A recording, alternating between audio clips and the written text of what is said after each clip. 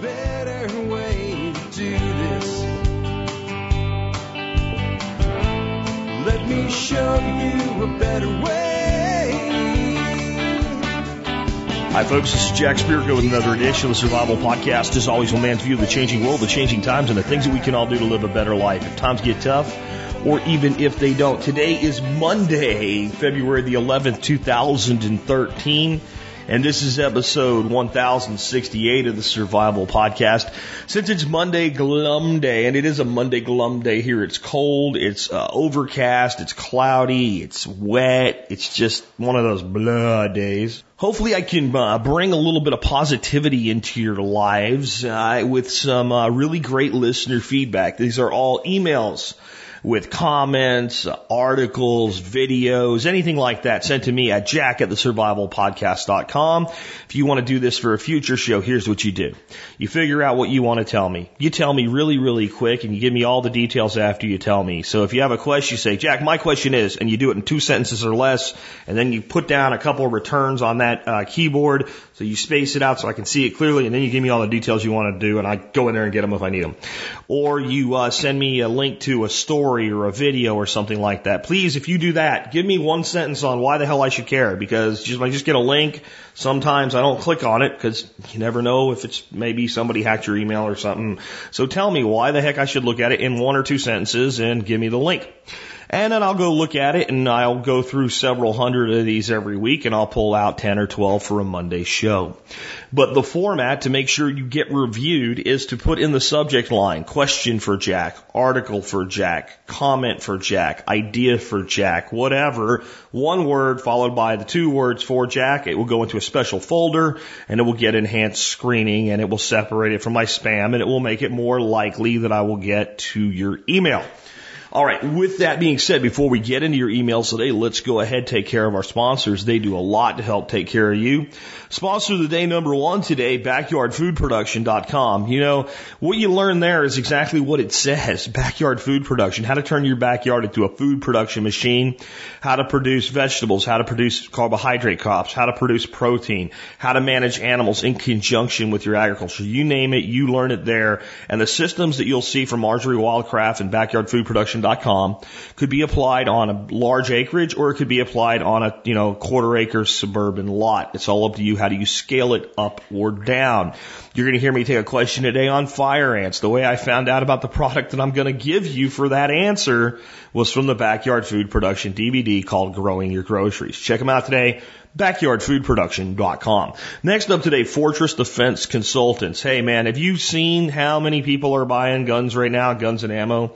People are really up in arms, and they're really working hard to defend their rights from the standpoint of the Second Amendment of the United States Constitution. You know what goes along with the right of keeping and bearing arms? The ability to use them effectively. I think a lot of people go out there, they take a basic handgun course, probably the one they make you take in your state if they have that in your state, so that you can get a concealed carry permit, which basically means you know when and when not to draw your weapon, and you can shoot it at 7 yards. You shoot maybe half a box of ammo at that course, you get yourself a holster, you start carrying that gun, and you feel like you're ready for whatever comes your way. The reality is you're not. You're not ready for whatever comes your way at that point. You're more prepared than you were before you went down that path. But the reality is the mind of the average person, when faced with a lethal situation, will have to take a couple seconds to know what to do with itself. The way you overcome that is with training. So by the time your mind catches up, your body's already in action. Those 1 to 2 seconds can be the difference between life and death for you or someone that you might be defending. The only way that happens is with effective training. So check out Fortress Defense Consultants for training just like that. Remember, even though they are right up by the Indiana-Illinois border, if you don't want to travel there, you put together a group of people, and they will come do training for you at your location. They'll even customize that training to any type of thing that you want to do. Those of you with remote retreats, they'll even come out to your retreat and show you how to enhance security at your retreat. You name it, if it comes down to defense and healing, they do it. Yes, healing. Yes. Did you hear that? First aid courses as well. You're going to carry around a lethal instrument. Then any place there's a conflict, there's going to be a gun. That means somebody could end up hurt. And it's not just about putting bad guys down. You could end up in a situation where innocents are hurt until you get to respond. Someone's got to look after them until medical responders get there. That person might be you. If you're going to heal, if you're going to hurt, you should learn how to heal. You can do both at Fortress Defense Consultants. I also want to remind you guys about TSP Mint and TSP Gear. Check those out today, where you can get great survival podcast gear and silver at some of the best pricing available on the internet at tspmint.com. Check out 13 Skills. If you haven't joined us yet in the 13 for 13 challenge, please do so. Last but not least, do consider joining the Member Support Brigade. You do that, you get exclusive content available only to members. You'll help support the show at a whopping 18.3 cents an episode, and the discounts there will pay for your membership many times over. Those of you serving our nation at home or abroad as law enforcement officers, military personnel, first responders like paramedics, or those that have served in the Peace Corps, again, prior service or active duty, you qualify for what I call the service discount. Just email me, jack@thesurvivalpodcast.com. Put service discount in the subject line. Tell me who you are and what you're doing, or who you are and what you did if you're prior service, and I will email you a discount code. Please do this before you join, not after. If you do it after you join, you'll be waiting to your renewal, and then we can set you up. Get in touch with me. Those that are existing members that want the discount, get in touch with me a week or two before your renewal date, and we will square you away with that. With that wrapped up, let's go ahead and get into the first email for today's show. And I'm going to go ahead and start out with the email that I mentioned about fire ants. It's an interesting one, and it's really got an easy answer. So welcome back to Texas. My question is there a green or minimally toxic method for controlling fire ants? I live north of Houston, and with all the rain we've gotten in the last week, I made a patrol around my property and found around 24 mounds, with a couple of the largest ones right on the border of my garden. These things are certainly pests, and more importantly, a couple of large mounds killed off some of my garden last year, and a couple tried to get in the house through weep holes in the brick. I've used commercial insecticides like Amtro to control them last year, but I'm trying to avoid putting any unnecessary poisons in the ground around my garden.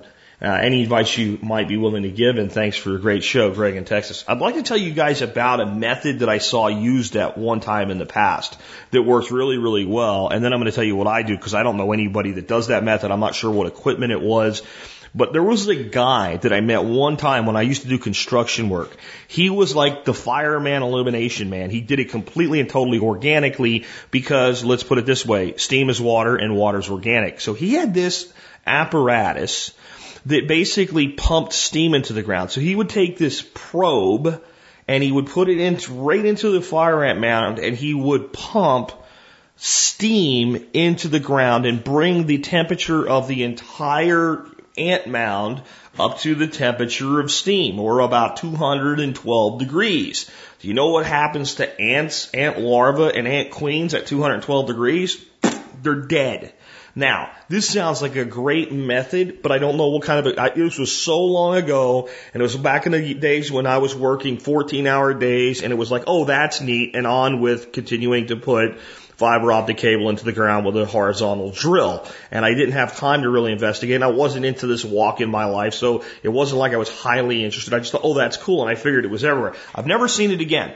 I don't know who this guy was. He was in the western part of the Dallas-Fort Worth Metroplex.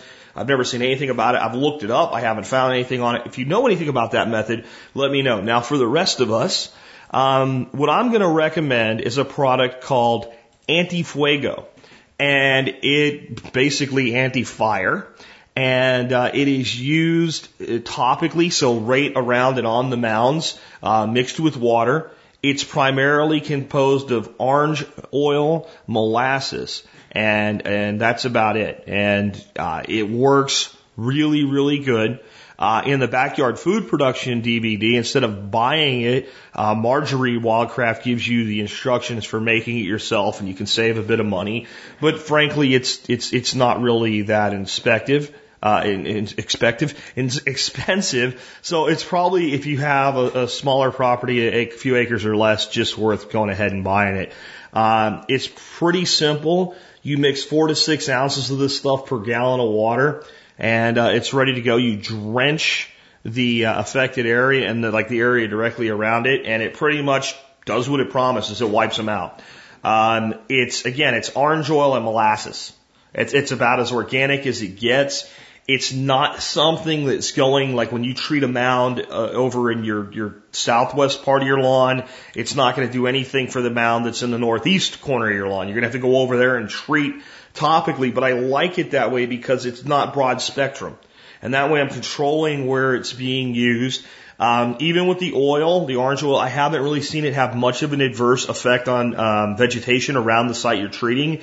Generally speaking, it comes back pretty quick. It may brown the grass just a little bit here and there because the oils will do that to any kind of oil. If you start dumping any oil on plants, it will kill them and suppress them. It is, mixed in water, so it's not as direct. But I've seen a little bit of yellowing, browning of vegetation in treated areas, but again, it comes back pretty quick. Let me tell you my thoughts on fire ants. I've never had a problem with them destroying anything in my garden. My problem is the evil little suckers will build a mound in the garden bed where you've got some thick stuff and you don't see it, and then you squat down or get down on one knee and you're picking jalapenos with your right hand, so you lean on your left hand so that you can support yourself as you lean back in to get that one really big fat red one in the back, and then all of a sudden you feel this intense pain in your left hand, and you look down, there's about 4 million of them on your hand, and the suckers seem smart enough that none of them bite until like they're all in place and they give the bite command and they bite the heck out of you. It's annoying for me. That's about all. But I don't like them. My wife's half allergic, I guess is the way to put it, to ants and bees and things like that. She doesn't have a huge reaction, but she has enough of a reaction that it's uncomfortable. And you always worry about people like that through excessive exposure developing more and more severe reactions over time. So we really don't like having them around. Mainly, again, because of the unseen ones. The ones with a mound, that's not that big a deal to me. I mean, I can see it. I know not to put my hand in it. I know not to step in it. It's the low mounds in high grass or in vegetated areas when you don't know they're there that seem to cause you the most grief. But I've had really good results with Antifuego. I'll put a link to where you can buy it on Amazon today, but it doesn't really matter where you buy it. It's the same stuff just about everywhere. So next up, I keep saying that sooner or later we're going to see all the modern world's countries go back to a gold and probably a bimetallic standard.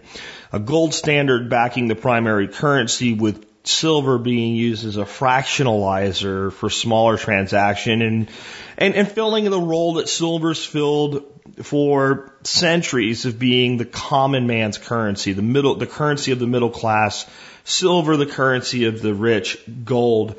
And I keep saying it's going to happen, and people keep saying the U.S. will never allow it to happen. And I think the problem is the U.S. doesn't get to decide this. And I think the American population has been so dumbed down to believe that America can just do anything it wants and get away with it that they don't really understand the dynamics at play. Let me read an article for you today on Zero Hedge. Russia flips petrodollar on its head by exporting crude and buying record gold. China has been a very active purchaser of gold for its reserves in the last few years, as we've extensively covered here. But another nation has taken over as the biggest buyer role for the same reasons as China. Central banks around the world have printed money to escape global financial crisis, as Bloomberg reports. IMF data shows Russia added 570 metric tons in the past decade.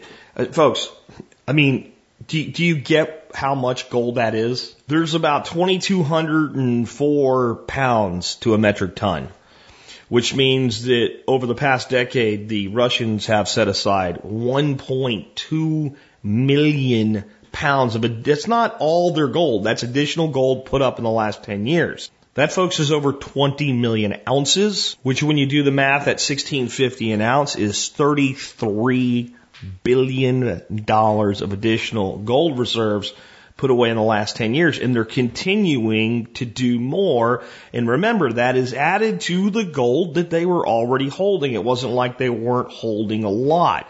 I just want to put it into perspective again. While people are telling you things like there's no reason to hold it. So you got, what's his name, Warren Buffett saying, why would I want gold? It just sits there. It doesn't make a dividend. I can't eat it. It doesn't do anything for me. Central banks are buying gold. The Chinese are buying gold. And over 10 years, Russia buys $33 billion worth of gold. And do you know when they started buying it? There's a graph in this article, and it shows that Russia began buying gold right at the bottom of the recession caused by their default. Remember, Russia defaulted on its debt in the late 90s with the collapse of the Soviet Union. And the value of everything they were doing declined, and it hit this bottom. There was another little bottom a few years later, but basically there's this upswing in the Russian economy that commences with Vladimir Putin saying, you know what, we're going to buy gold. Here's the key, though. You got to look at how this is being done. So what Russia's doing here, and this is why they're saying it flips the petrodollar on its head, is they're saying, we'll pump the oil, we'll sell the oil, we're going to convert the profits to gold, we're going to set it aside and keep selling people as much oil as we can sell. So the Russians are running their economy mostly on oil right now, but what they're doing with the profits is holding gold. Remember, Russia is still a communist country. It's opened up a lot since the fall of the Soviet Union. It's far less of an oppressive communist nation than it was at the time.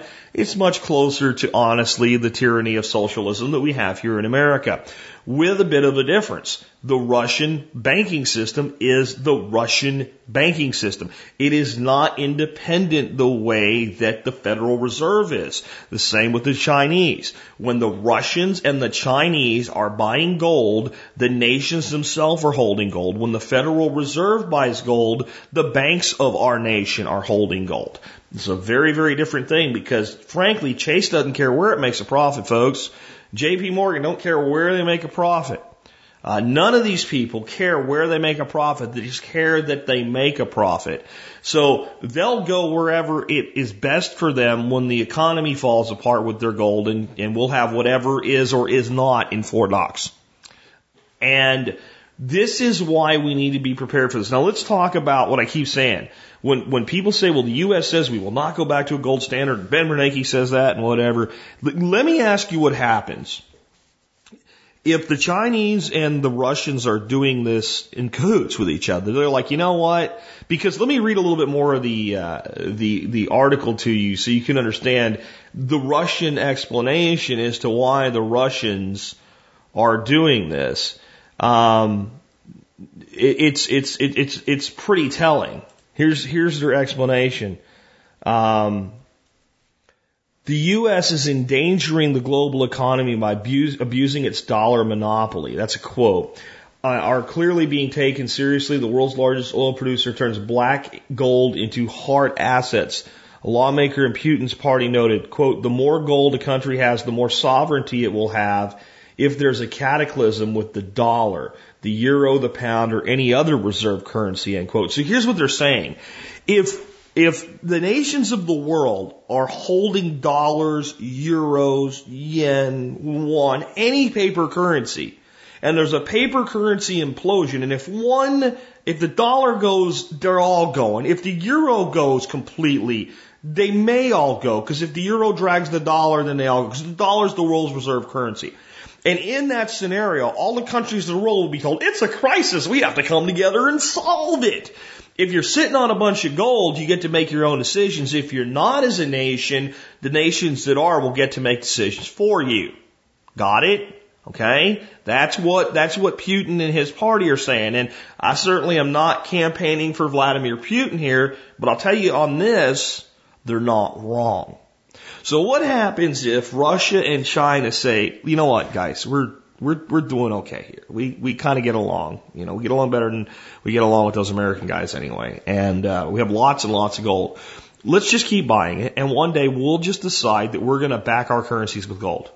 We won't fight the dollar directly. We won't do anything except say that we're going to take Russian currency and Chinese currency and say they are fixed in relationship to ounces of gold at a ratio of what? It doesn't even matter what it is. I want you to understand that. It doesn't matter if Russia's currency or Chinese currency remains weak against the dollar or becomes strong against the dollar in a fixed exchange ratio. That's not what's important. The fact that you'll know that if I go buy Russian rubles.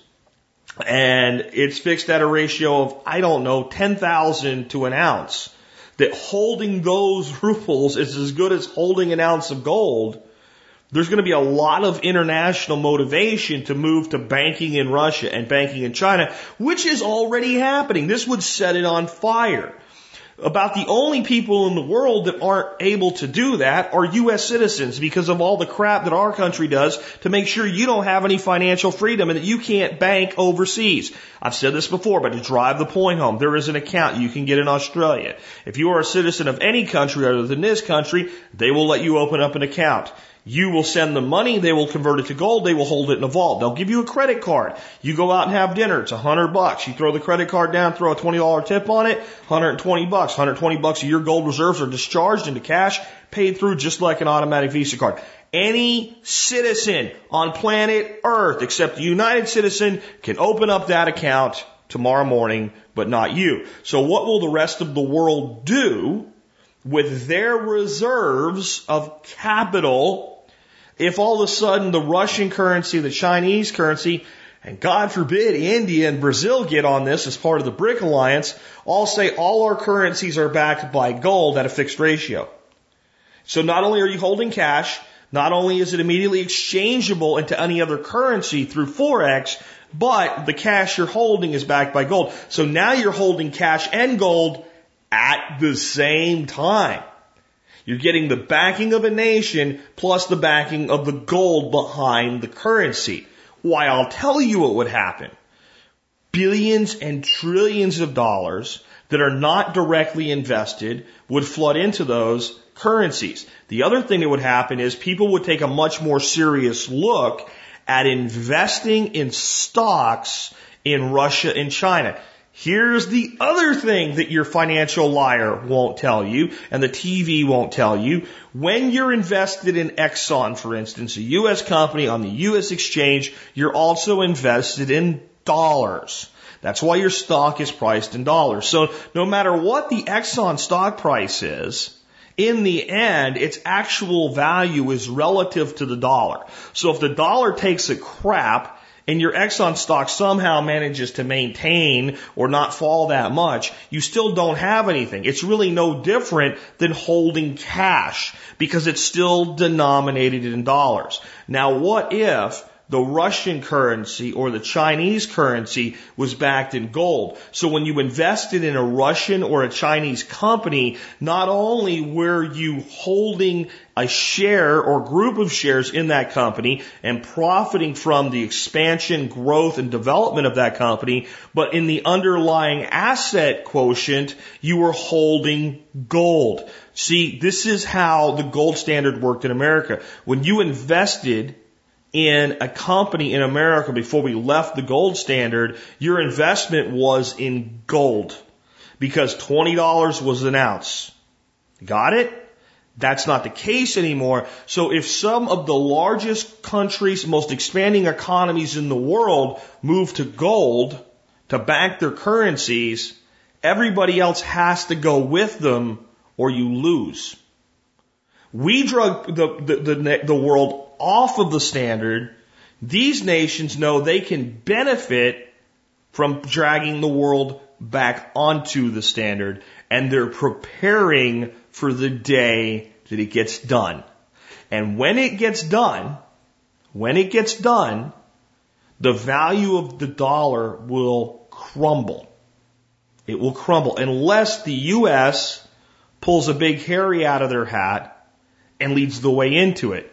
Either way, if the only thing you're holding is assets, I don't care if they're stocks, I don't care if they're bonds, I don't care what they are, either if you're holding them denominated in dollars, I promise you, when they create the ratio in the new exchange rate, it will benefit them and not us. How do I know that? Because it always has. The person who writes the rules of any game always writes them to their own advantage.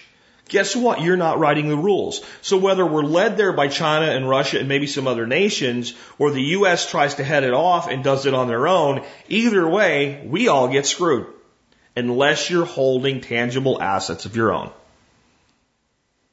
And honestly, I think that we are so brain dead in this country that we will let them go there without following them for long enough for their gambit to play off.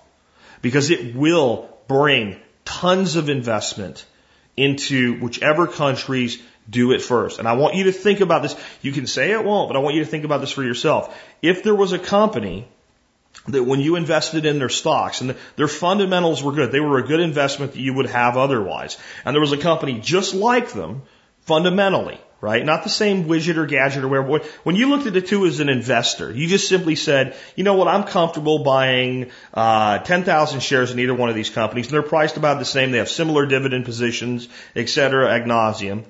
But one company said, by the way, our shares are denominated in gold, and the other company said our shares are denominated in fiat currency, but everything else was equal. Which one would you invest in?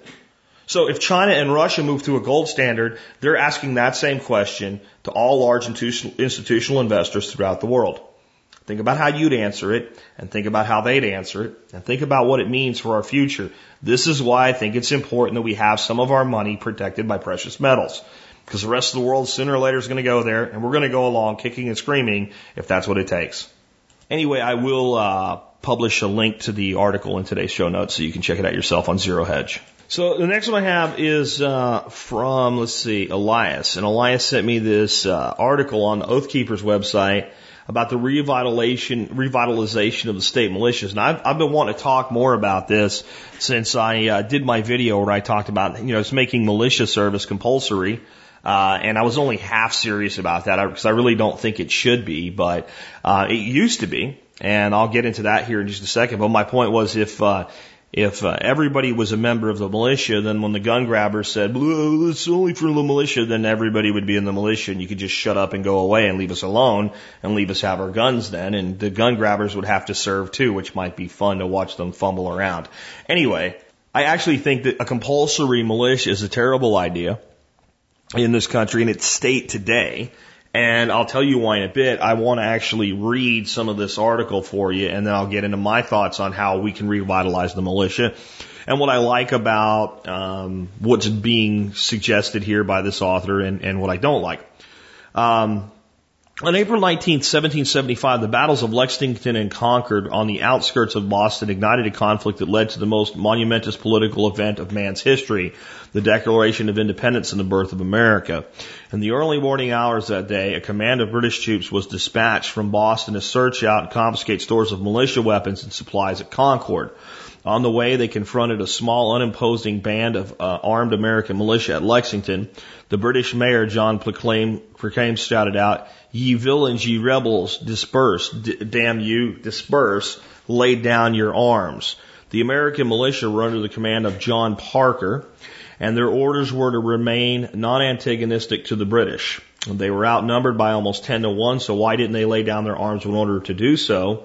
Because, says constitutional scholar Edwin Vierna, free men with a duty to keep and bear arms never willingly laid down their arms, and at Lexington none of them did. The heroic militia captain John Parker warned his men, quote, "If they mean to have a war, let it begin here," end quote, and begin it did.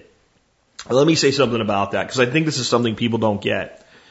The first battle in the American Revolution, the very first battle, the battle they teach you about in history class, and they make you memorize the dates, and they make you memorize the name of things, right? That battle, the very battle that led to the independence of our nation, was fought because the British were going to seize the arms of the militia. You want to know why the Second Amendment is the most important debate in our history? It's what our nation was founded on, for God's sakes. Do you get that? They were going to take the arms, and the militia said, Mulana Bay, baby, you ain't doing it here. If you want it, come and take it, and we'll take it back. Let me continue with the article. The importance of state militias. With his newest book, The Sword and Sovereignty, Edwin Vierna Jr. has given us a magisterial work that meticulously documents the history of early America's militias and why similar units must be revitalized today if we're to adequately confront our distinction as a society and restore the republic that our founders gave us. It is a book that will profoundly shock 98% of Americans. It is so overpowering in its legal logic and constitutional veracity that the intellectuality of Cicero and Plutarch come to mind as one reads the prose. It is not a book that can be read lightly. It demands a tolerance for legal thought and abstract conceptualization. But for those men of mind who understand the importance of ideas in the unfolding of history, the effort will be most rewarding. You will be shown an entirely new way of seeing things regarding guns, militia, the Second Amendment, homeland security, how they intertwine, and how they have been grossly misrepresented by grisling pseudo-experts of the establishment. For the first 125 years of our history, the militia of several states was a highly honored institution and played a vital role in preserving the concept of federalism, among which our system of freedom depends. This ended with the Militia Act of 1903, which shifted the militia of the several states into National Guard units under the auspices of the national military. State and local control was eliminated.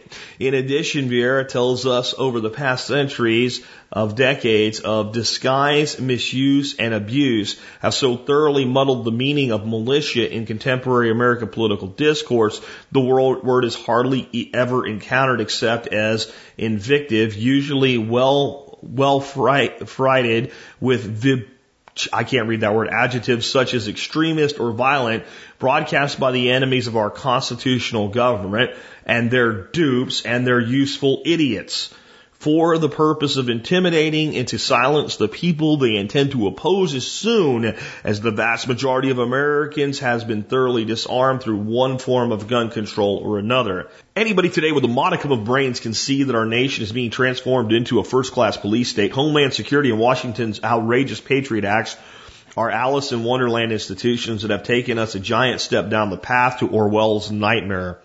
Our military-industrial complex grows exponentially. The federal government has become a Godzilla of ugliness and menace. Our congressmen are Machiavellian schemers, wallowing in our sophisticated mazes and treason to truth. This is good stuff, guys. Vieira's answer to this pernicious evolution is startling. As with all big thinkers in history, he asks us, like Steve Jobs did to his comrades at Apple, to think different. He maintains that America cannot be saved unless she revitalizes her original concept of a militia of several states. The Sword and Sovereignty explains in 1945 pages of text and 305 pages of appendix tables and notes why this must be done and how to constitutionally do it. Magisterial scholarship is putting it mildly. You can read the rest of this article if you want to. But basically, this is what the concept is. A militia should be reestablished and chartered under the individual states. So there should be a Texas state militia, an Alabama state militia, a Florida state militia, a Pennsylvania state militia. Every state should have its own militia. I like the general idea. What I don't like, though, is how quickly those state militias get turned into where they do exist into something akin to a free version of the National Guard, which is, and when I say free, I don't mean like independent, but I mean you work for free. You don't get paid, but you have the constraints that you would in the National Guard, and somebody decides who gets promoted, who gets demoted. See, a real militia would work this way. Free men who work together in that militia then decide who runs their own militia. And officers and NCOs are actually elected by the men that serve underneath them. To me, this is the way to run a militia. So if you want me to take orders from a captain, then that captain should be somebody that all the men of that captain's company have decided this is the best officer that we have to lead us. And that takes the concept of a republic and expands it and fragments it into the militia. So I hear all the time when I talk about militia, for instance, about the Texas State Guard. And I don't know, maybe I'm completely wrong about this, but I just feel like the State Guard of Texas is run almost like a non-paid branch of the Texas National Guard. And it has as much control granted over to the state of Texas as does the National Guard. Now, there's no doubt that it definitely has some independence from federal intrusion, but I don't know. Something about it just doesn't sit right with me. And for those that may be members, let me say that I could be completely wrong about this. And maybe now that I'm settled back in, this is maybe something that I might want to look deeper into myself. But to me, a true militia is a local run group. And that group may, under time of need, band together with other local groups and say, we're now defending our state or a area of our state or serving an area of our state, for instance, in disaster relief or something like that, or in true necessary physical defense thereof. So I don't know. I guess here's my thing. The federal government has used a monopoly on the control of force to do many of the things that they constitutionally simply do not have the authority to do. Plain and simple. And I don't trust them with that much of a power and that much of a monopoly on force. I don't therefore trust the individual states, such as the state of Texas, much more with a monopoly on force. So if you ask me how do we revitalize the militias, I'd say it has to be done probably at a county level.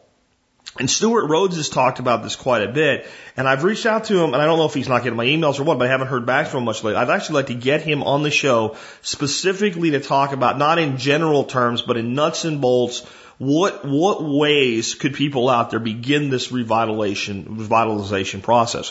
What Stuart has suggested is that a militia of a county should work in conjunction with a board that would be made up of the fire chief, the police chief, and the county sheriff. That's something that is far more accessible to the individual citizens, and I'm far more comfortable with. So my real answer to this question is I don't know. And maybe it is a solution with everybody having an organization like the Texas State Guard. I just don't think you're going to get enough participation that way.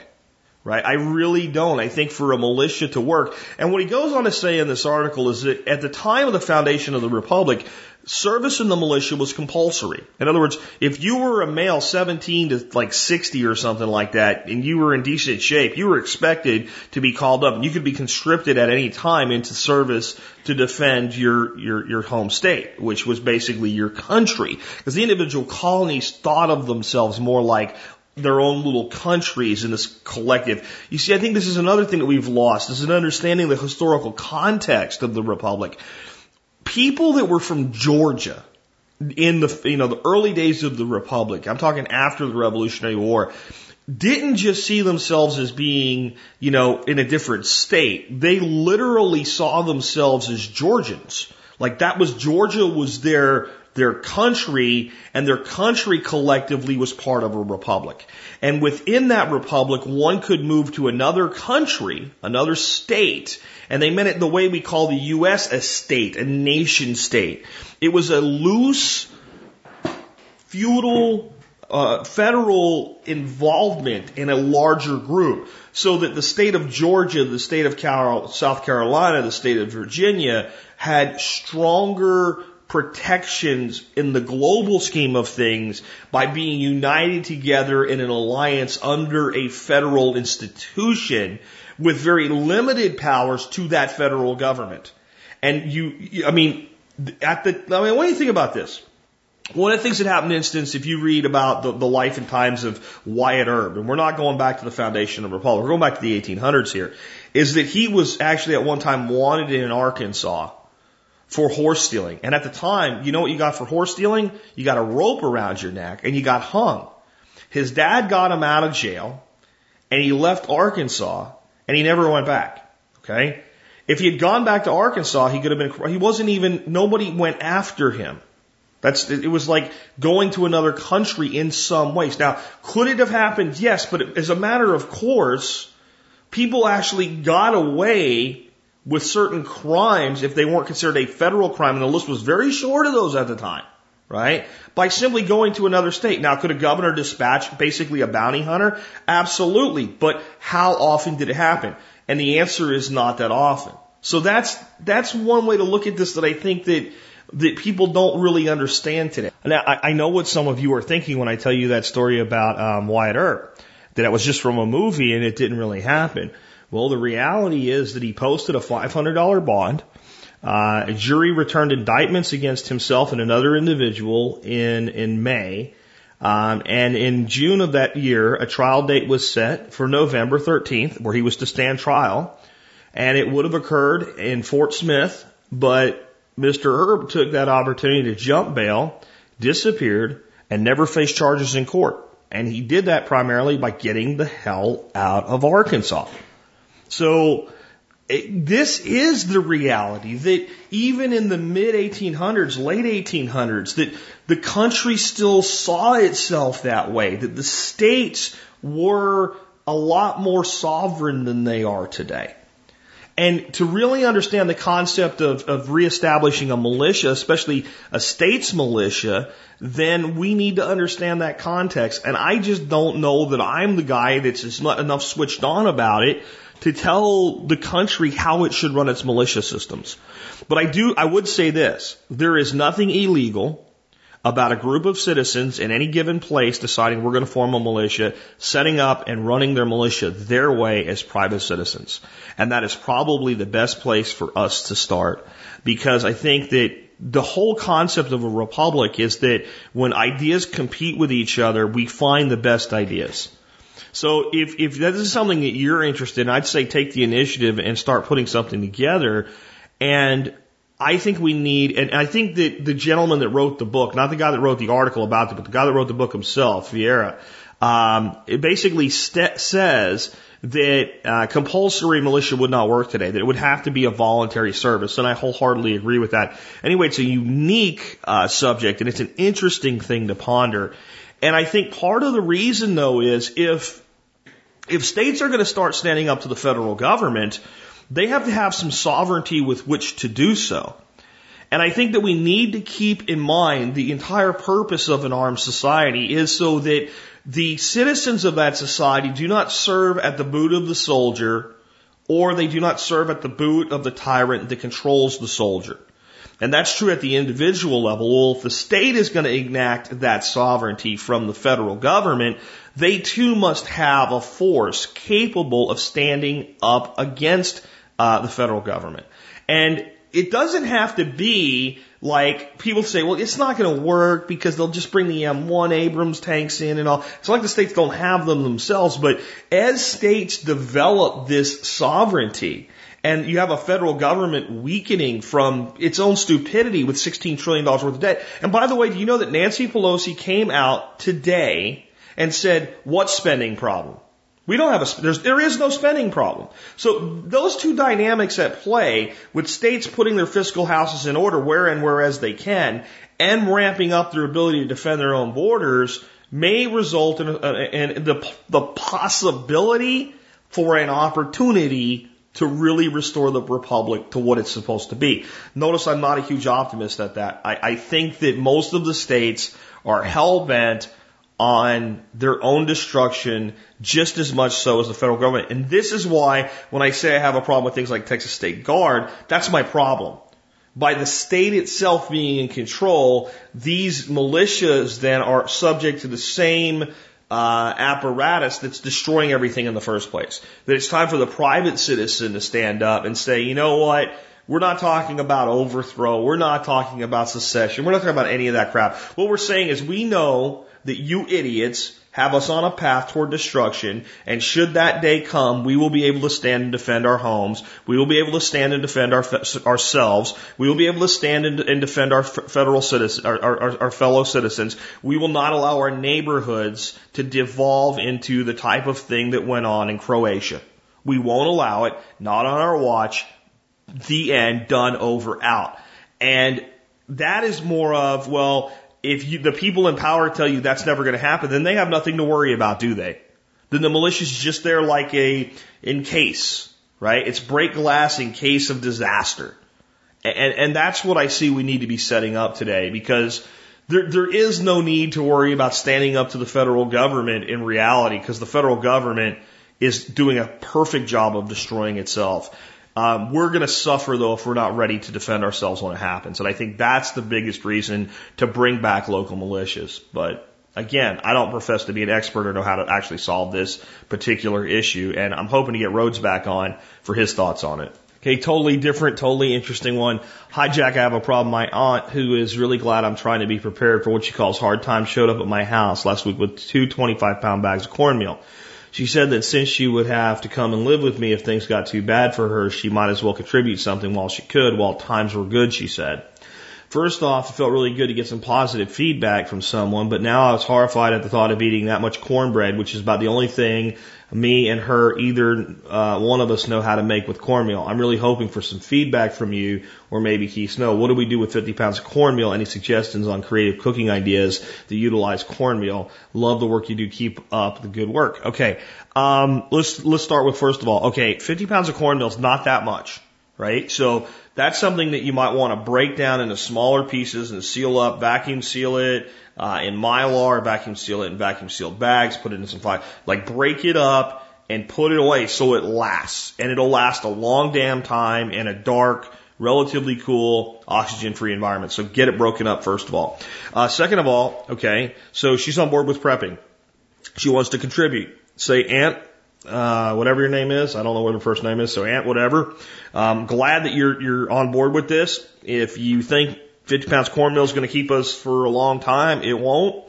It'll keep us for maybe a couple weeks, and we'll be in pretty bad shape after that. So we need to continue to do things together. If you're planning on coming here, you're right. You have an obligation, if your plan is to come here, to put some stuff up. So let's get some other stuff and stop buying the same stuff. All right, so that puts diversity into it right away. But there's a lot of things you can do with cornmeal. You're from West Virginia in your signature line, Keith, and to me, you should know about hush puppies. I guess maybe that's a further southern thing than West Virginia, but hush puppies are something to look up. And jalapeno hush puppies, I mean, I don't eat a lot of those because that type of thing is what made me really fat at one time. But talk about a high energy food. At a time when food is scarce. It's a great thing. You mix up your batter, and if you want to put jalapenos in it, you do it, and you use a spoon and you drop lumps of it into oil. One of my favorite ways to make them is with deer tallow. If you have rendered deer tallow and you fry hush puppies in them, oh my God, that's great. You can do a lot of different things than just cornbread, though, I guess is the point.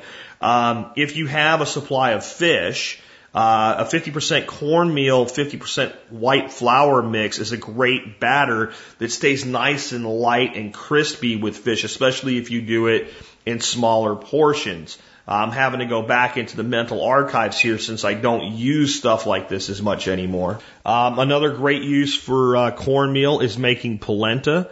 And that has kind of an entirely different look and feel and taste to it than something like cornbread. And you can easily just look up a polenta recipe for cornmeal. Polenta is how you spell polenta if you've never heard of it before. You can make grits out of cornmeal. Grits is basically cornmeal.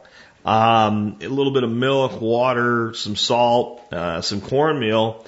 And if you do it up with cheddar, it actually becomes pretty good eating, especially alongside eggs for breakfast. You can do basically a cornmeal grits and mix that with cheese and ground beef, and that's pretty dadgone good stuff too. I mean, it's all about just getting a little bit creative and understanding that, you know, if you think about it, most things out there today have corn in them, and that's because it is so versatile. I don't think it's the best thing in the world for you to be using in general, but it has a lot of utility. Again, I can't overemphasize the value that it has, though, for making food that's not so good taste good by frying it. When you deep fry things, that which is okay becomes awesome. Look at something like, and you can also kind of up the caloric intake, get some fat mixed into it, take something that's got some minerals and nutrients in it and make it not so healthy. But again, if you're in a survival mode where you're just trying to make sure you have enough caloric intake in a tough time, you can grow as much zucchini as you want. The problem is if you sit around eating zucchini every day, you'll starve to death in time. There's very little caloric intake there, and it's kind of bland. You take zucchini, you roll it in cornmeal, you fry it in oil, it tastes a lot better. Now you're bringing in the calories from the corn. So You can do a lot with it. I think the big key though is going to be to start adding some more diversity to what you're storing there. And that's a nice token initial, let's say, investment in food security by your aunt. But I think part of what you have to have is a frank discussion that, if we're really planning on this, being a team effort, then we need to continue, and we've locked up cornmeal for a while. It is a good opportunity though for me to bring up the vacuum canner that I did a video on last week. New product called Vacuum Canner at vacuumcanner.com was sent to me for review. Very impressed with it. It's basically a modified pressure cooker with an AC vacuum pump, like a vacuum pump used for air conditioner. Pulls the vacuum down to 29 HG. You put some mason jars in it with loose collars on the lids, and when you release the vacuum, the jars seal really, really tight. Dorothy and I decided, you know what? We need to put some more dry goods up. We have this canner. Let's get on it this weekend. I don't even know. We haven't done the inventory yet on it, but we put up at least, I'd say 6 full new boxes worth of quart jars, at least 4 or 5 flat boxes of pint jars of various things, and a couple jars of the little half pint, like jelly sized jars. We did some creative stuff too. We put up some comfort food. We did some M&Ms in the jelly jars. And we're planning on tasting them over time and seeing how well you can really preserve something like an M&M. I think probably almost indefinitely in that level of a vacuum. I got a big giant jug of smoked almonds. We put those up. And even though we're paleo, we put up some things that are non-paleo. We got a 10-pound sack of Krustoff pancake mix at Costco, because we're back here now. We can go to Costco again. I prefer Costco. And I think I got that for $6, and I made 7 quart jars of it. And the reason I bring that up is because I was asked on the video, in response to it, can you put things like flour and sugar and salt in there without basically turning it on and sucking it all out of the jar? And my thought was you should be able to, but I don't know. So when I filled, and it was the only messy thing that we had to fill jars with. So I filled the first quart jar with the pancake mix, and I put the lid ring on, and I back it off a quarter turn, and I hook up the pump, and I just stick it in the pot all by itself. And I have this nightmare that when I open it, it's going to be coated on the inside with flour. Nope, worked perfectly. So those that wanted to know about that, it worked perfectly. And I tell you, if you're going to be sealing up 3 or 4 jars of stuff a week, the attachment for your food saver or whatever, and I just have a really hard time with recommending anybody buy a food saver because I killed 2 of them in 4 months. And it's just not reliable enough. It's just not dependable enough for me. I'm sorry. It really isn't. And this product, I think, would work forever. I think that if anything, you would replace the vacuum pump. And those cost about $90. So the pressure cooker portion of it is damn near indestructible. And it's a speed-based product. I would say we put up all of the stuff I mentioned in this is prep and processing time, about 2 hours, 2.5 hours. And we were having fun. We were not trying to do it as quick as we could. We were having a little bit of wine, talking to each other, kind of using it as a relaxation period with all the work we've been doing with the move. And Dorothy took some pictures. She's going to be putting them up on the 13 Skills blog. We got some new shelving. We not roped off, but just figuratively, an area upstairs in one of the rooms that I'm basically going to use as a gun room. And I gave up some space in there. And it's not even really a room. It's a closet that's kind of a hidden big closet. And I gave us some space and put some shelves in there, and we put it all on it. We have plenty of space left. And we're going to continue to build that out. We've even done some things like some, muesli type stuff and all, because I keep getting questions from you guys that are on board with the paleo lifestyle, saying, how do you do food storage if you're paleo? And the answer is, meat can be canned, meat can be smoked, meat can be pickled, meat can be cured, meat can be frozen, meat can be fermented. I don't really know of any good dishes, but I know it can be done. Meat can be made into biltong. And so all that works. So vegetables, the same thing. Fruits, the same. There's all these different ways to preserve fruits and vegetables. But the big thing, other than the pancake mix, that we thought, what a great thing in a hard time to be able to make a freaking pancake as a comfort food, not as something to live on, or as a barter implement. My wife kept saying, boy, this would be good barter. Boy, this would be good barter. I'm thinking, man, she's really started listening to me after all these years, And But most of what we've stored up that is of the non-traditional paleo is like in that moderation world. So brown rice. People say you can't store brown rice. I'm sorry. It's bull. It's bull. It'll oxidize, not if there's no oxygen. Okay? So we have, a few quarts of brown rice and things like that as well. And I think that you can take that stuff with a paleo lifestyle, use it in moderation, and have large stores of it. Because in the end, when it comes down to survival, if I'm hungry and you put a plate of potatoes and rice and corn and beans in front of me, I'm not going to sit there and go, no, I don't want that. I'm going to be happy to eat it in that situation. I'm just going to try to keep it to a minimum and keep my protein uptake as well. So a little bit of a bonus in that section there for you on paleo prepping as well. But don't overthink paleo prepping, guys.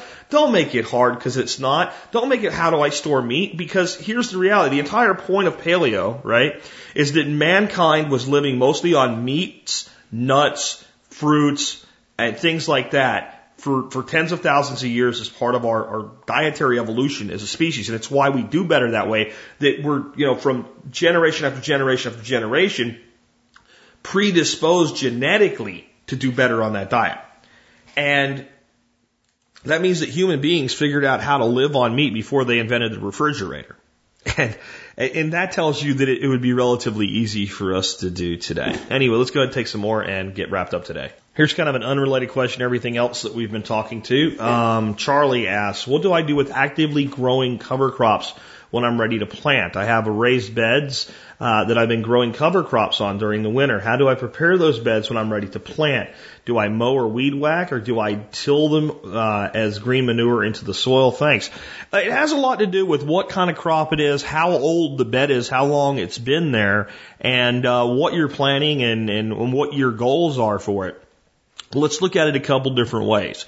If you're planting a cover crop through your winter that's going to summer kill, right? So if we plant something like winter pea or something that is not going to handle the heat, well, one of the easiest things that we can do is we just take a sicket or a scythe or a sickle, right? And a sicket looks like a sickle, except it's not all the way in a big curve. It's like a half curved sickle, right? A hand thing called a sicket. Those are my favorite thing to do this with. And we just go in there with a smaller raised bed. We could use a hand tool like that. With a larger one, we want to use a scythe. And we just cut it till it's only a couple inches high. And we just let it fall to the soil, and we dig open the spots to put our new plants in, and we go ahead and plant our plants in there. And we can come back and kind of in between the rows give a little scythe action as long as we can fit it in there, just a little bit of sickening around our plants until our plants establish and start to outgrow the peas. Now, as soon as the heat, this pea that's not supposed to be pruned down like this, as soon as the heat hits, it's just going to give up. And it's just going to go to the ground. And we're done. And we haven't had to till, we haven't had to mess around, we haven't had to do anything like that. If we're growing something that's going to actively grow into our summer months, and it's, a conversion to from summer. So let's say late spring we throw down some buckwheat. And we're just holding off, we're going to plant that bed in very early summer, but it's already warm enough that buckwheat can establish. And we got nice, big, beautiful buckwheat in there. We probably want to go ahead and till that as a green manure into our soil if our soil is still developing. And we don't have to, here's the thing, we talk about no till, so people think, we can't till at all. You don't have to deep till with that. We just basically chop it down with a hoe and till it into like the first inch, right? Throw a layer of mulch on top of it and then plant into that. That'll work. If you're doing that with buckwheat, you really want to cut it before it goes to seed. So when it's in flower would be when you would cut it. So it's all dependent. The thing is to not be afraid to take it down. We can do other things though. You could get something like a big roller, right? A big heavy roller like you used to roll, like greens on a golf course. And you could have something growing like, let's say, a winter wheat crop or something like that. And before it's fully done, you take that roller and you just roll it flat. And basically you bruise and break the stems. It doesn't die right away, but it's not going to make it either. And it forms basically a mulch mat, right? And we can plant under that. And then we have this big mulch mat of slowly decaying. And it's like a delayed decay. right? If we're planting seeds, we need to get a little bit more aggressive instead, from doing transplants, unless we're doing like a highly vigorous seed. If you're doing any of the methods I just described, and you carve out a little area and drop something in there like a squash or a watermelon or something like that you're doing from seed, you're going to have no problem with that coming up. I would say even, taking down something like a grass crop, like wheat, like barley, what have you, scything it down, taking all of the stuff you've scythed off to the side, let it dry for a couple days, right? Maybe hit it one more time with the scythe or the sickle, depending on the size of it.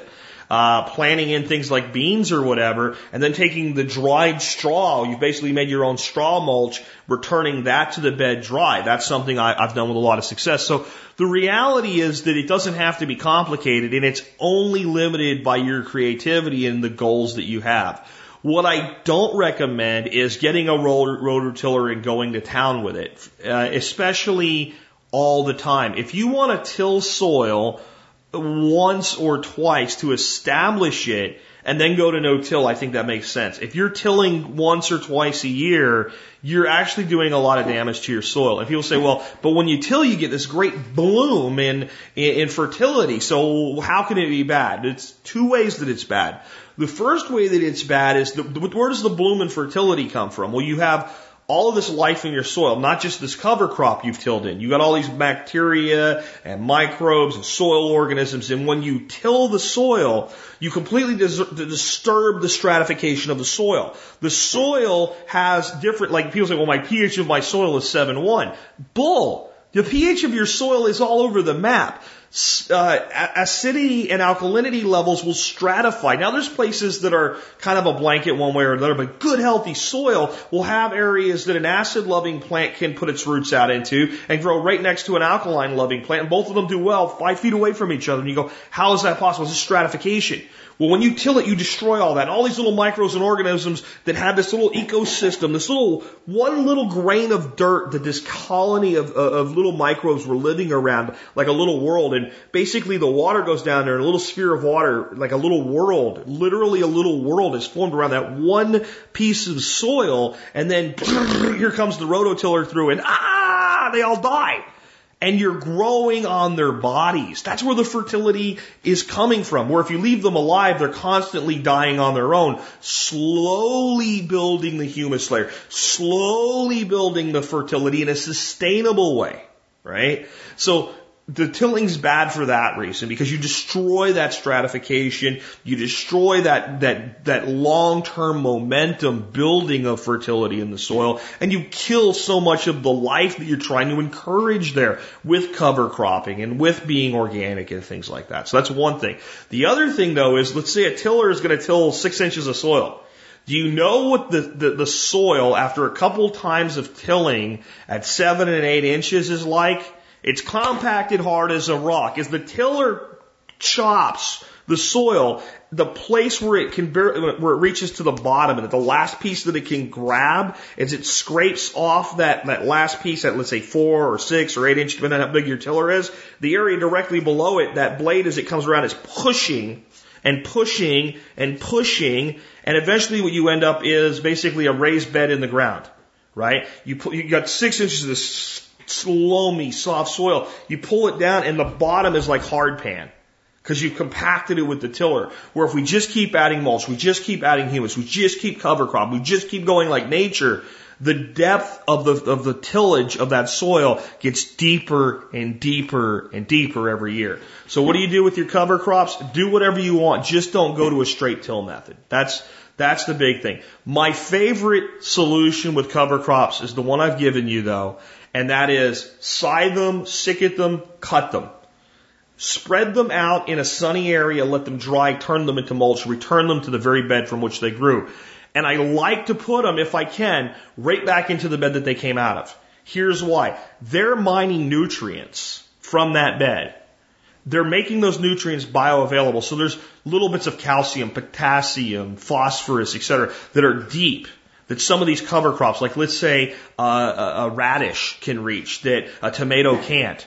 And it's pulling that up and it's making it bioavailable higher up in the stratified levels of the soil. So since I've taken it from there, I'd love to put it back if I can. It doesn't mean I never use some of it in a different bed or whatever, but that's a great way to make sure the nutrients that are being mined by the plants are returned. And if you think about it, that's how nature works. So that's my answer for you on that one, Charlie. And good for you for doing cover crops in your garden. You know, I've been talking a lot lately about people needing to get out of certain states like New York and California and Illinois.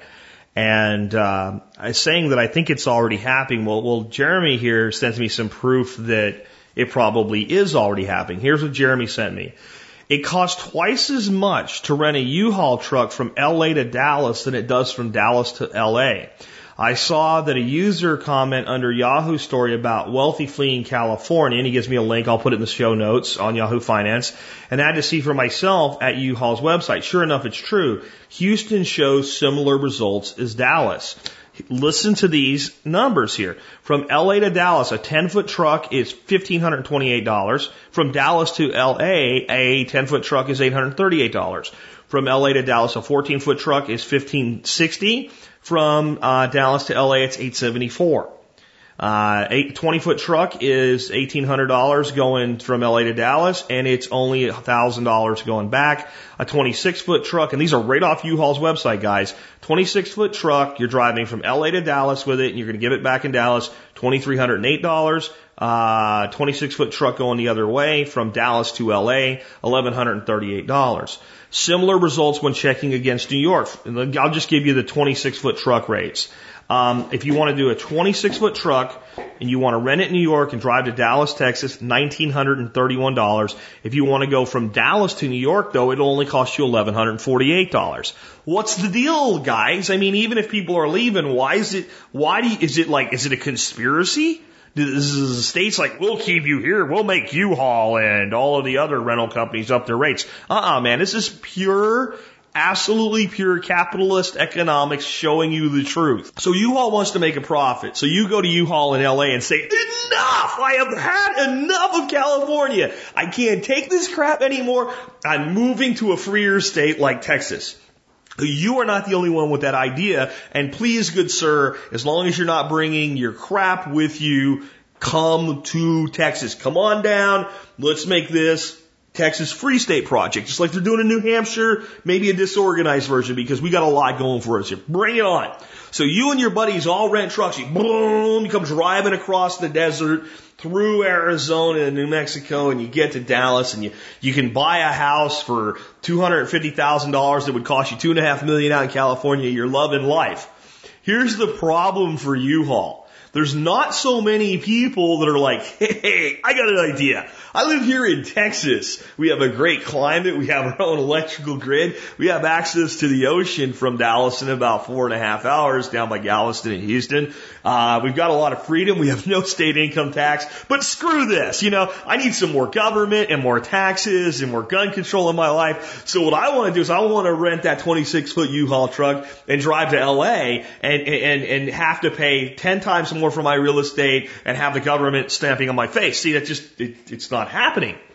So the price discrepancy is U-Haul's going, man, I got all kinds of people that want to drive a truck to Dallas.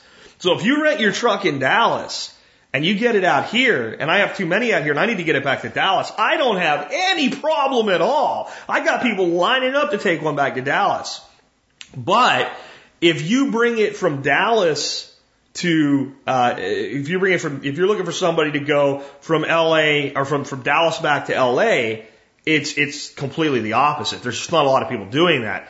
So the reason I have to charge you more when you drive to Dallas is because now I'm going to end up with a large disproportionate amount of my fleet of trucks stranded in Dallas. And as a business, even though I don't have a lot of people coming from Dallas to LA, I got a lot of people moving around inside of California. So I got to have trucks out there so that I can serve that part of my market. Because, when the person, walks their $750,000 mortgage and has to rent an apartment because they're broke in California, then they need a truck to do that with. So they want to go down to U-Haul and rent one. Well, if all the trucks are in Texas or Florida or any place else that's not California, they have a problem. So they have to build enough profit that if there's an abundance of trucks and not enough natural momentum to bring them back, right? If that's the case, that they can afford to actually have a U-Haul person bring one back. That's why the rates are almost double. Because maybe you can get half of what you need back, and the other half that you need back, you have to have your own personnel drive them. Or try to figure out how can we get a deal with a cargo. It's a pain in the ass. It's not an equal exchange. This is the same dynamic in containers and shipping containers. Do you know why you can buy a great big giant ass, almost brand new industrial shipping container, paint it and set up to handle salt air, and use it for storage or bury it in the ground or make a house out of it for like $6,000? Huge steel container for $6,000 when you can't buy a big wooden shed for $6,000? Because China has said, we're exporting so much crap and so little's coming back, and we can manufacture so cheap, it's easier to just build into the pricing model that a certain number of those containers are expendable and just leave them in America because of the trade deficit. So it's easier to just write off the cost of the container, and that's why there's an abundance of them, because we're not using that many to send crap back, or even any other country. It's not like they're coming from China to here and then going to Germany. Due to that, there's an abundance of shipping containers. It's actually a good economic indicator. If you live near a port and you start to see the volume of those containers getting more and more and more and more and more and more, that means that you're looking at a heavily importation, almost zero exportation economy, and long term that's going to be bad for you. You could see it all over New Jersey during the roaring 90s and roaring aughts. When everybody said it's going to be super, it's going to be great. And I was working that market. I'd look at those ports and go, oh my God, are we screwed? That's the same dynamic at play, except instead of between China and the U.S., it's between California and Texas, or New York and Texas. So much more of an exportation of the citizenry. People are leaving one in favor of the other. And it's going to hurt these states that are living in stupidity more. More and more of the productive members of their society are going to take their wealth and their contributions and go somewhere where it's better treated. See, Peter Schiff puts this perfectly. You can talk about what's fair, you can talk about what you want, you can talk about the way things are supposed to be, or the way Jack tells you, you can try to make believe that the world is made up of a magical world where you can fart and a unicorn comes out of your ass, and then when you sneeze, an angel appears, rides on your unicorn, and grants you free wishes. You can try to believe that, but that doesn't change reality. And what Schiff says about money is it goes where it's treated well. Wherever money is best treated, it will go to, whether it's another country or another state. Many people in this country don't want to or don't have the option to leave the nation. The wealthiest elites can have their cake and eat it too. They can leave and come back whenever they want because, well, they have private jets to do it with. The rest of us can't do that. So we're using the entire concept of a republic to the end that it was put in place for.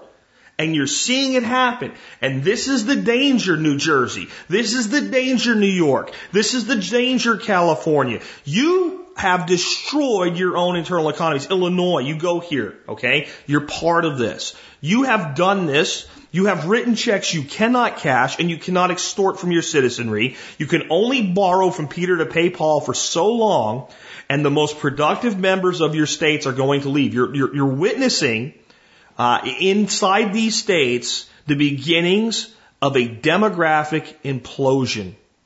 And more of the makers are leaving and creating an abundance of the takers. And I'm not just speaking here, because this is purely economics. This isn't about anything personal with anybody or what you have to believe. This is how money works, okay? So in the takers go certain people who are pure takers, right? People that are on welfare, people are riding the dole, people that have never worked a day in their life. Some of them are people that the system is there to help out and support. They're doing the best they can, but they need some help. The limited number that are in the true safety net that are trying to get out of it. The politicians, but there's also public servants that we need them to be doing what they're doing. We need law enforcement. We need teachers. But the reality is you can only pay for them. You can only pay for them by having members of society who actually produce immediately quantifiable and profitable resources, makers, right? So when I say a teacher's a taker, I don't mean that like a teacher's a bad person. Teachers in my family, I love them, okay? It's a noble pursuit. But the only way you can have that job of sitting around with children every day and teaching them arithmetic is for somebody else somewhere else to do something that is quantifiable enough for immediate gain so that they can be taxed on it to pay for you. Again, I'm not saying inherently there's anything wrong with that. I'm saying this is the economic reality that you live in. Well, these states that have done this, have gone to the epitome of stupid, where teachers make more money than very successful business people. Don't tell me how poor teachers are. Because you know what? In some states they are, and in some states they are not. Okay? I'm sorry. You can believe the propaganda if you want to, but when you think about the fact that you have a teacher that works 9 months out of the year, and you figure out how much they're earning in some of these states with cattle, and you look at the cost of their health insurance and all of it put together, it's massive what we pay an individual teacher in some states and in some areas. Okay? I'm not even saying that you shouldn't be paid that way. That's a debate to be hashed out elsewhere. All I'm saying is that money's got to come from somewhere. And if you have a state that's so overextended with benefits packages to its employees, with all different types of social programs that are out there, and the people that are actually providing the funding for that begin to leave, I'm saying that regardless of what you think or feel, you got a real problem. And eventually those bills can't be paid anymore. And the more people that leave, the more that problem becomes exasperated. And I'm sorry for the citizens of these states. This is not about you. On some level it is, because you've let your states do this crap. But states like New York, states like California, states like Illinois, these states, and it's funny how they are the most repressive gun law states, are also the most abusive states with government, and the states that are financially the most screwed. And the states with the most gun freedom have the largest surpluses in budgets, the most freedoms, and the lowest taxes. Now, how is this possible? That New Jersey taxes you out of the ass, and they have a bigger deficit in spending than a place like Texas that has no state income tax. It's possible because the reality is that revenues in go up when taxation goes down. It seems counterintuitive to anybody that doesn't understand the free market, but that's the case. But this is absolutely the case. People are beginning to leave, and I'm telling you, the people running these states, they know what they've done.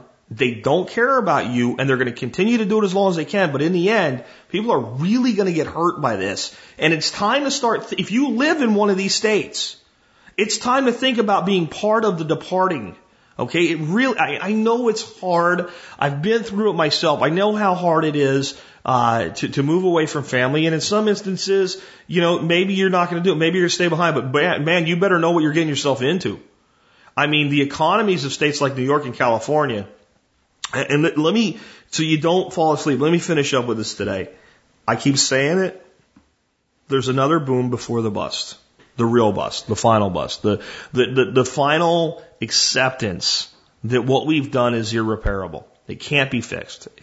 And that's the reality. And everybody knows it, but nobody's really admitted it yet, at least nobody in power. And we're going to get into a point where that's so in our face, we're going to have to admit it. And when we do, all bets are off, and God knows what happens to this nation then. And people in certain areas are certainly going to be hit harder than others, and people in these states that have done the worst part of the crime are going to get the bulk of the punishment. Okay? Again, this is not personal. Those of you that take it personal, like, I'm from Illinois and they're not all like that. I understand. But this is a mathematical fact we're talking about here. Okay? And this is what your leaders have done, and they've done worse than these other states. And you're going to suffer worse because of what they've done if you're still there. You need to get a handle on that. And if you're going to stay, you need to have a plan to deal with that harsher reality. Because what may very well happen is some level of a breakup, similar to the Soviet Union. I'm not totally on board with that, but it's certainly possible, if not even probable. that, why would states that have managed their checkbook well, when the crisis hits, say, oh yeah, we'll help bail out California? Do you think Texas and Alaska really want to step in and be the Germany of the euro to bail out Italy and Greece and Spain? Do you think they really plan? Because I'll tell you, they don't. It's not going to happen. Texas has got too much going for it on its own. In Alaska, the only reason that they can have the prosperity they do with the income that they have is because their population is relatively low. They can't afford to bail out California. They don't have the money, and Texas ain't giving it up. So the reality there is this harshness that we're going to experience, but it's also this: don't get lulled in to the great deception that's about to happen. The economy is going to boom. Okay? I've called it a false recovery since 2008. I wavered on it some, but I kept saying I know it. You guys have been listening a long time. I've said this. I know it's coming.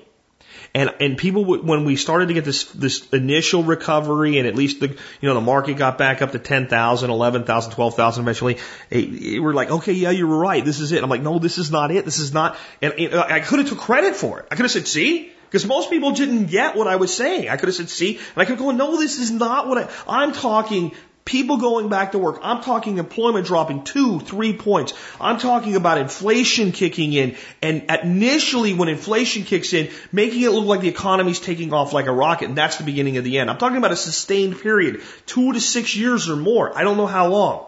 I'm talking about things like the U.S. becoming a major exporter of natural gas, fueling jobs, bringing people in, loading up the tables in the casino.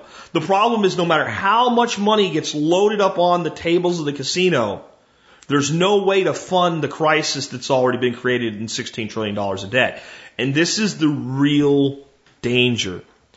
When this nation has prosperity, it grows its debt faster, not slower. It really does on sustainable periods of time. So, yeah, there was this huge inflation of the debt, right, under Barack Obama in the last years of George Bush. Absolutely. No one can contest that. And the justification was we got to bail out the country. But that's, if you look at George Bush's administration up until the last half of his last year, and you look at Bill Clinton's administration, really both of them were considered good economic periods. They really were. And Bush grew the debt faster than Clinton in a period of, the people that supported Clinton won't like this, but equal prosperity. In reality, there was as much going on. Okay? The market didn't roar as fast, but reality, if you go look at it, number of people working there, et cetera, both of those economies look good. And the longer we went, the better the economy, the more the debt grew. Ronald Reagan, right? For all you conservatives out there that say, well, Ronald Reagan did all this great stuff. He also grew the debt faster than it had ever been grown before. When this nation experiences this next boom, watch our debt rocket. Instead of, being at about $20 trillion 4 to 6 years from now, being 22, 23, or 24 trillion. And watch everybody tell you it doesn't matter. Look how great everything is. It's all fine. Do not get suckered in. When this period comes, use it, harness it, bust your ass, prepare yourself, because the day of reckoning at the end of it is going to be harsher than if we had already had it. This may be hard to accept, but we would have been better off if in 2008 we had let the whole thing come down, because we were soaring at 10,000 feet. But we're going to be soaring at 20,000 feet when it does come down. And we're going to crash a lot harder. We're going to crash a lot harder. It's going to be a lot worse than it ever would have been. The more we go, the bigger the crash. And understand that even though I'm telling you this boom's going to happen, there is always the potential for someone out there to play a trump card. You could be right in the middle of it, and if China and Russia decide that's the time to go to a gold standard, they could pull the whole thing off the rails. But they probably won't, because they're coming along for the ride. Right? The whole world is preparing. The whole world is preparing for this economic paradigm to shift, because we know it has to. We know that At some point, all economic paradigms have to be reset. And they're all preparing for it. So they're more likely, as chess players, to put themselves in the best position to both profit from the run to it and capitalize on the failure. I'm just suggesting that you do the same thing. I'm not talking about human rights here or anything when I say this, but I'm just saying that perhaps it makes sense for you to prepare your household the way that China and Russia are. That you're going to make sure that you are a participant in the economy, that you are a competitor out there in the job place, all of those things, but that you're taking a significant portion of the wealth generated and putting them into long-term preservable, divisible assets like silver and gold, building up your wealth from a standpoint of being able to produce your own food. I mean, if you look at the China play, it's buy gold and silver, colonize Africa. What are they doing in Africa? They're buying mining operations, they're buying farms, they're shoring up export contracts with their neighbors. They're making sure they can feed themselves until the economy resets and that they're prepared economically when it does. I'm just suggesting the same thing. Some people call me crazy for that. Heck, my business partner, Neil Franklin, even calls me Crazy Jack, and I'm fine with that. People can call me crazy all they want, but I'm thinking that the information that I'm giving you here today makes sense and is things that you need to act on. And with that, I'll say this has been Jack Spirko with another episode of the Survival Podcast, helping you figure out how to live that better life if times get tough, or even if they don't. Seeing our food these days, you know it's on our TVs. Sometimes we forget we are what we eat. I don't know the answer. It's like there's nothing I can do. It's the price we pay, I guess, when we follow all the rules. There's a better way to do this. Let me show you a better way.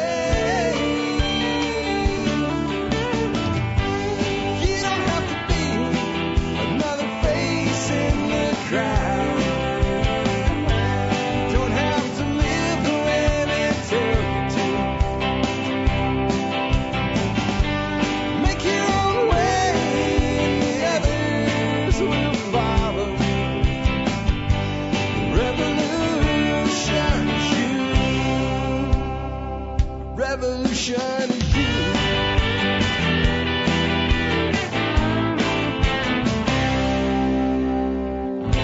Someday we'll realize our children just can't pay. 'Cause nobody up there cares. They're living for today.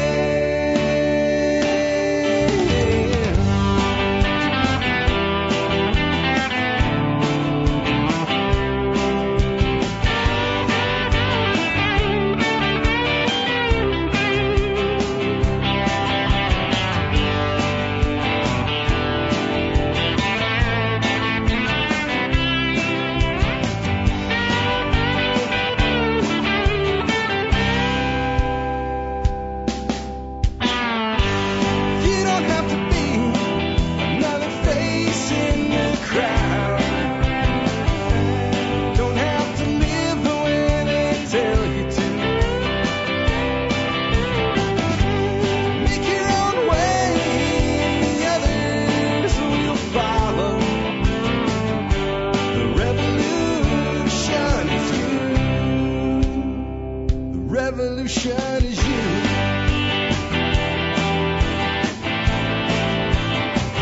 Revolution is you.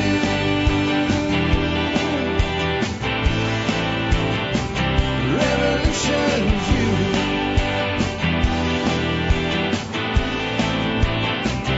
Revolution is you.